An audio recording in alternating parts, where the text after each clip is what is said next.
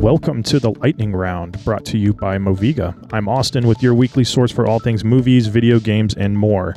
Now grab your ponchos and let's catch up on this week's news.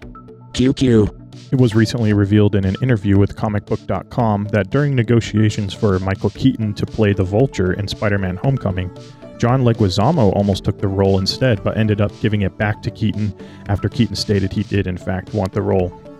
Leguizamo was eventually offered another, smaller role but turned it down for being too small of a part. Fair enough. QQ.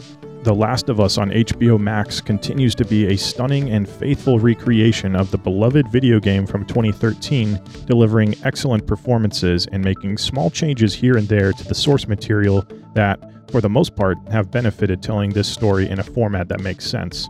Episode 5 showed the introduction of Henry and Sam, two brothers trying to escape the town they are being hunted in, recruiting Joel and Ellie for help, offering their knowledge of the town's layout as a safe means of escape. QQ.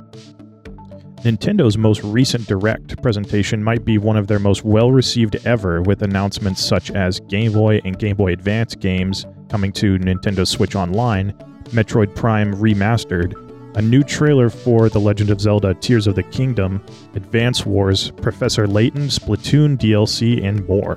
QQ. Despite the success of this presentation, however, Nintendo acknowledges the Switch sales will start to slow down, despite the Switch recently overtaking the PlayStation 4 and Game Boy to become the third best-selling console of all time, right beneath the Nintendo DS and Sony's PlayStation 2.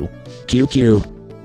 Star Wars fans were treated to a lengthy look at gameplay from the upcoming Star Wars Jedi Survivor, a sequel to the excellent Jedi Fallen Order starring Cameron Monaghan in 2019 as Cal Kestis. The gameplay trailer showed off some new combat elements as well as fast travel and new Force abilities. The game recently was delayed from its original release of March 17th to now April 28th instead. Take your time, Respawn. We're still playing Hogwarts Legacy for now. QQ. Well, it looks like the storm has passed. Be sure to check out the Moviga podcast on Spotify, Apple Podcast, or anywhere you like to listen to that sort of thing, where we're talking all things movies, video games, and more. I'm Austin, and thanks for joining me this week for the Lightning Round.